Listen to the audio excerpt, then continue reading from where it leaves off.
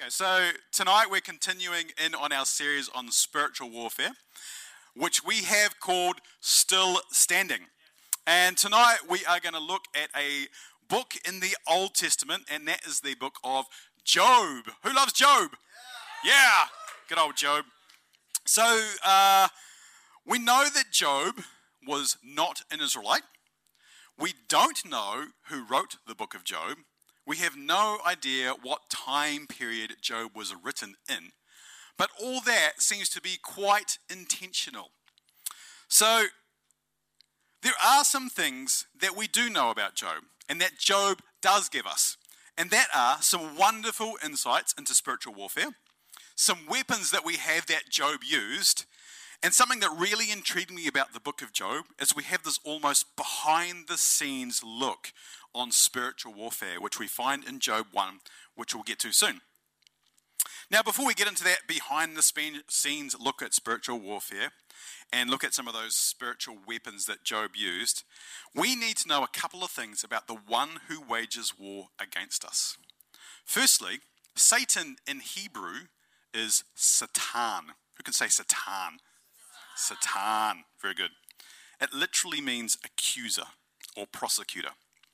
Revelation chapter 12 verse 1 says, "Then I heard a loud voice shouting across the heavens, 'It has come at last, salvation and power and the kingdom of our God and the authority of his Christ. Amen.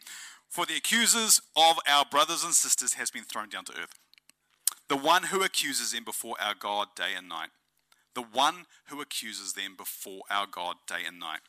Satan is a loud-mouthed accuser, constantly pointing the finger and constantly making accusations about us.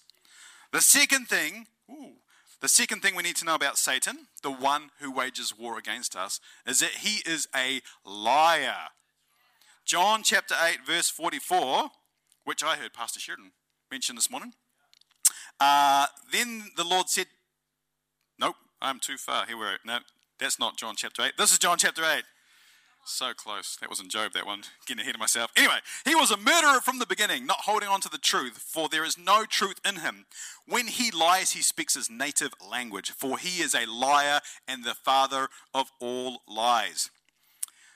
Those are good things to know, because the one who accuses you is a liar. So we don't have to listen to him. What we did need to know is truth. The truth about what God says about us. So we're going to get into this behind the scenes look at spiritual warfare from chapter 1. And to set the scene, imagine you're in heaven. God's there. The angels are all there. And they're having some sort of staff meeting. Yeah, I know. I don't know what they talk about when they have a staff meeting in heaven. They're like shaking their heads going, what are we going to do about Kayla? No, just kidding. I'm kidding. I'm kidding. All right, so they're having some sort of staff meeting, and Satan is there as well. And God and Satan have a conversation, and they start talking about Job. Job chapter 1, verse 8. Then the Lord said to Satan, "Have you considered my servant Job? There is no one on the earth like him. He is blameless and upright, a man who fears God and shuns evil." Satan replied to the Lord, "Yes, but Job has a good reason to fear God. You have always put a wall of protection around him and his home and his property. You have made him prosper in everything he does. Look how rich he is. But reach out your hand, take away everything he has, and he will surely curse you to your face." Firstly, in our story of the staff meeting up in heaven, we have Satan, and what is Satan doing? He is making accusations and telling stories. He says the only reason that Job fears God is because God has put a wall of protection around him. He has blessed him in everything he does. Now, where else do we see Satan making accusations and telling lies? There you go. Genesis chapter 3, verse 1 to 5. The serpent was the shrewdest of all the wild animals. Now, when we're talking about the serpent, we're talking about Satan. One day, he asked the woman, this is Satan, asked the woman, "Did God really say you must not eat the fruit of any of the trees in the garden?" "Of course we may eat the fruit from the trees in the garden," the woman replied. "It's only the fruit from the tree in the middle of the garden that we are not allowed to eat. God said, you must not eat it or even touch it. If you do, you will die. Here comes Satan. You won't die. The serpent replied to the woman, God knows that your eyes will be opened as soon as you eat it, and you will be like God, knowing both good and evil. Now we see here Satan's making accusations about God. Did God really say? And God knows your eyes will be open and you'll be like God, knowing good and evil. Those accusations and lies sounded like truth to Eve, and she acted on them, and she ate the fruit from the tree of knowledge of good and evil. All right, so picking back up on our story now in Job. God gives Satan permission to strike everything Job has, but he isn't allowed to take Job's life. Now, Satan has a purpose in striking everything that Job has. Now, what do I mean by Satan's purpose? Think about Activate, for example. What's our purpose? What's activating? Wherever being like Jesus. No, hang on, where are we?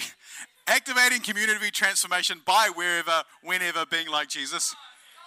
Yeah. It's literally written in front of me and I still got it wrong. So that's our purpose. That is why we exist. Now we find Satan's purpose in John chapter 10, verse 10. The thief's purpose is to steal, kill, and destroy. Consider Job. God has just given Satan permission to strike everything that Job has. In the course of one day, Job receives 4 messages, each message bearing separate news that his livestock, his servants, and 10 of his children have been killed by marauding invaders or natural catastrophes. Satan's purpose is to kill, steal, and destroy, and that's exactly what he did in Job's life, and that is exactly what he continues to do in our lives. His purpose is to kill, steal, and destroy, and he will use whatever he can to do that. Our finances, our health, our relationship, our brokenness, our sin, just to name a few. Satan does not want you to have a close relationship with God, where you understand who you are in God, where you understand that God has plans and purposes for you, and where you understand the second part of John 10:10, which says that I, who is Jesus, came that you may have life and have it in abundance. If Satan can keep us distracted, worrying about life, or if he can cause us to believe those accusations and lies, then we won't live the full and satisfying life that Jesus has for us. Like I said earlier, shame and condemnation and the worries and distractions of this world will cause us to shrink back from God and cause us to shrink back from what he has planned and purpose for our lives. So, why does Satan want us to live in shame and condemnation and worry and distraction? Now, I said before that Satan's purpose is to kill, steal, and destroy. If that is Satan's purpose, why is he trying to do that? If it's his purpose to kill, steal, and destroy, it's because his mission is to turn the hearts of men and women away from God. Consider Job again. What does Satan say to God about Job? You've always put a wall of protection around him and his home and his property. You've made him prosper in everything he does. Look how rich he is. But reach out your hand, take away everything he has, and he will surely curse you to your face. Reach out your hand, take away everything he has, and he will surely curse you to your face. Satan's mission in destroying everything that Job had, all of Job's possessions, taking away his children, his livestock, and his servants, was to cause Job to curse God to his face. Satan wanted to turn Job away from God. Again, where do we see that happening? Where do we see Satan doing that? Garden of Eden. When the lies and the accusations worked on Adam and Eve, he caused the relationship between not just Adam and Eve, but all of mankind, that's you and me, to be fractured and broken. For that relationship to be broken down.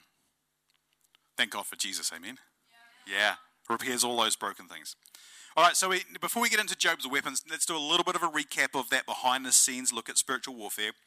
Firstly, Satan the accuser, the father of lies, is very real and waging war against God's people. What he did to Job, he does to all disciples of Jesus Christ, who love Jesus and are walking out the plans and the purposes he has for them. Secondly, Satan comes only to kill, steal, and destroy. In Job's life, that was very literal, as he killed his servants, his flocks, and his children. Excuse me. The enemy comes to kill and destroy and steal in our lives also. We need to not only be aware that we have an enemy, but that we are in a spiritual battle. And lastly, this behind the scenes look at spiritual warfare from the book of Job tells us why Satan kills, steals, and destroys. He wanted to turn the heart of Job away from God.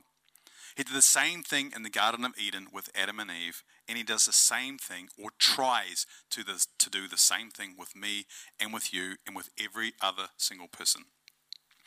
All right, so we're going to move on to Job's weapons. Job's weapons now, or some lessons we can learn from Job. And what did Job, mate, I practiced this so many times, and I got Job, and then Job, so close. Anyway, what did Job do in response to being attacked by Satan? So if we are aware of Satan's plans and purposes, which are real and powerful, what can we do about it? Well, let's look at Job again. The book of Job does not tell us why Job had to suffer the way he did.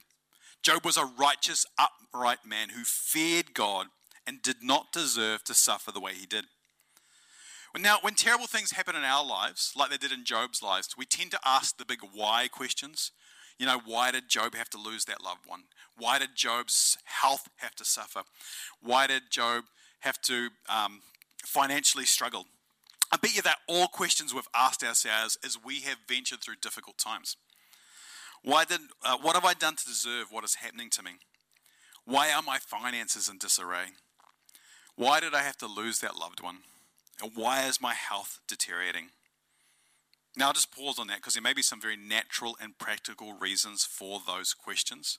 So if you're wondering why your health is deteriorating, but you sit on the couch eating chips all day, that's actually a wisdom issue, not a spiritual attack issue. It's no judgment here, just an observation. But that's a different sermon for another day. So the book of Job has this large section where Job and Job's friends ask some of those why questions. Now, Job's friends had a very narrow view on the world. So basically, they believe that if you are a good person, then good things will happen to you. Therefore, since Job is in this situation where bad things are happening to him, Job must have sinned. Now, Job refuted that and said, no, I have never, ever sinned. Now, it's a fascinating dialogue to look at, but we just don't have the time today because it's like 28 chapters of this back and forward and back and forward and back and forward and back and forward, where they discuss these why questions. And you know what? We never discover why Job had to suffer the way he did. Here is what Job did discover, though, and this is important. When bad things happen in our lives, we want an explanation so we can fix the problem. God often doesn't give us an explanation, but rather gives us an invitation to trust him, to trust in his faithfulness, and to trust in his wisdom. Job discovered that he did not have to understand what was happening to him to trust God in it. We won't always understand our circumstances, but we need to trust God in those circumstances. Now, Job didn't understand his circumstances, but he chose to trust God anyway. And at the end of the book, Job realized that his want to fully understand God and to have those why questions answered were futile. And he actually repented in Job chapter 42 and chapter 6. So why is that important to our story today? Remember, we said that Satan's mission was to turn Job away from God. What was Job's very first reaction to hearing he had lost everything? Job chapter 1, verse 20 and 21. Job stood up, tore his robe in grief. Then he shaved his head, and fell to the ground to worship. He said, I came naked from my mother's womb, and I will be naked when I leave. The Lord gave me what I had, and the Lord has taken it away. Praise the name of the Lord. Learning to trust God despite our circumstances, even the circumstances we've brought upon ourselves, enables us to stand and fight. So trusting God and knowing He is good through every season, good and bad, is the first weapon or lesson we can learn from Job. Now, what other weapons can we learn from Job? How about this? Praise, worship, prayer. Now, we see Job's very first reaction to hearing he had lost everything was to praise God. Now, I remember a few years ago, I was an intern at a church, and our associate pastor's 20-year-old daughter became very sick. So they took her to hospital. She had a bunch of tests done and a bunch of scans done, and they discovered she had some lesions on her brain. The surgeons decided the best thing they could do was to operate and to remove these lesions. Unfortunately, she never woke up from surgery. She slipped into a coma and passed away. Our senior pastors of that church at the time went over to be with our associate pastors in the last moments of her life. Unfortunately, they didn't make it in time. And moments before our senior pastors arrived, this beautiful 20-year-old daughter passed away. And when the senior pastors walked into the room where this girl had just passed away, they found the associate pastors and their family singing and worshiping God. Amazing, eh? They had no answer for this terrible thing that had just happened to them, but they chose to trust God in it anyway. And when they could have been angry and resentful, they chose to worship and praise their God. Worship and praise are powerful weapons in our circumstances. And the second weapon or lesson we can learn from Job. The third very powerful weapon we can see from Job is prayer. Now, Job's prayers were not well-crafted masterpieces. If you read through Job, some of them are just crazy. But here's an example. Oh, that I might have my request, that God would grant my desire. I wish He would crush me. I wish He would reach out His hand and kill me. I know, right? It's pretty dark. So the point here is not that Job had beautiful, well-crafted prayers, but rather in the midst of pain and circumstances, he was still praying. He was literally bringing everything to God, no matter how crazy or how broken it seemed. Satan tried to get Job to curse God, to turn his back on God. But Job chose instead to pray. He chose instead to fix his eyes on God through it all, no matter what. Now, what an incredible lesson we can learn from Job. Spiritual warfare requires that we stay connected to God. Now, we don't have to have beautiful, theologically correct prayers. We just need to pray. If your prayers coming from a place of brokenness and confusion, that's okay. Keep praying. God can handle it. Job's a good guy, eh? Yeah. He's what? He's metal. I don't know what that means. You youngins today. All right. So Job's metal. Point number 1. No, just kidding. Hey, we're going to finish soon, but I just want to really recap what we've talked about tonight. Firstly, we know that we have our enemy and that he wages war against us. That enemy is a liar and an accuser. That knowledge in itself is a weapon because it actually helps us to discern some of those thoughts and feelings we have. We can ask ourselves, knowing that he is a liar, knowing he's accusing us, is that truth? Is that what God would say about me? If it's not loving, then it's not truth. It allows us to journey through the seasons and circumstances we find ourselves in, both good and bad. If the enemy is coming against you, or if life is just incredibly tough, don't ask the why questions unless God is challenging you to change something. Instead, choose to trust that invitation that God gives us to trust him, to trust his faithfulness, and to trust his wisdom. Also, stand up in truth. We know God's a liar, but I know I'm a child of God. I've been redeemed. Jesus loves me unconditionally. Jesus came that I may have life and have it in abundance. Secondly, use the weapons. Did something funny happen? You say God's a liar? But I know what you mean. Oh, we know what you mean. That's right, too much. Yeah, I was like, why is everyone backing away? Waiting for the lightning to strike. So, yeah. We can edit that out. We know that Satan is a liar. Yeah.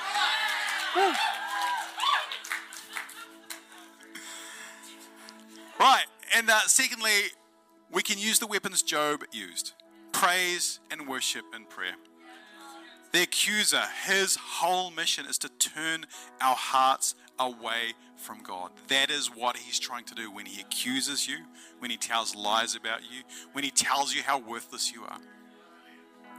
We can choose instead to stand on the truth that God loves us unconditionally. Do you know there's a verse in the Bible that says that while we were still God's enemies, Christ died for us? That means on our very worst day, God loves us unconditionally. That is the truth we need to stand on. So we cannot let the lies and the accusations of the enemy turn us away from God, cause us to shrink back. Amen. I love that verse that Christ died for us while we were still enemies. Do you know that Christ died for every single person in this room? Because he loves every single person in this room so much. Not only does he love them from afar, but he wants to have a relationship with you. He wants to have intimacy with you. He wanted to remove every single barrier that separated you from him. So he revealed that love for you when he died on the cross. Amazing, eh? And all we have to do is say yes. The Bible says, confess with your mouth that Jesus is Lord and believe in your heart that God raised him from the dead and you will be saved.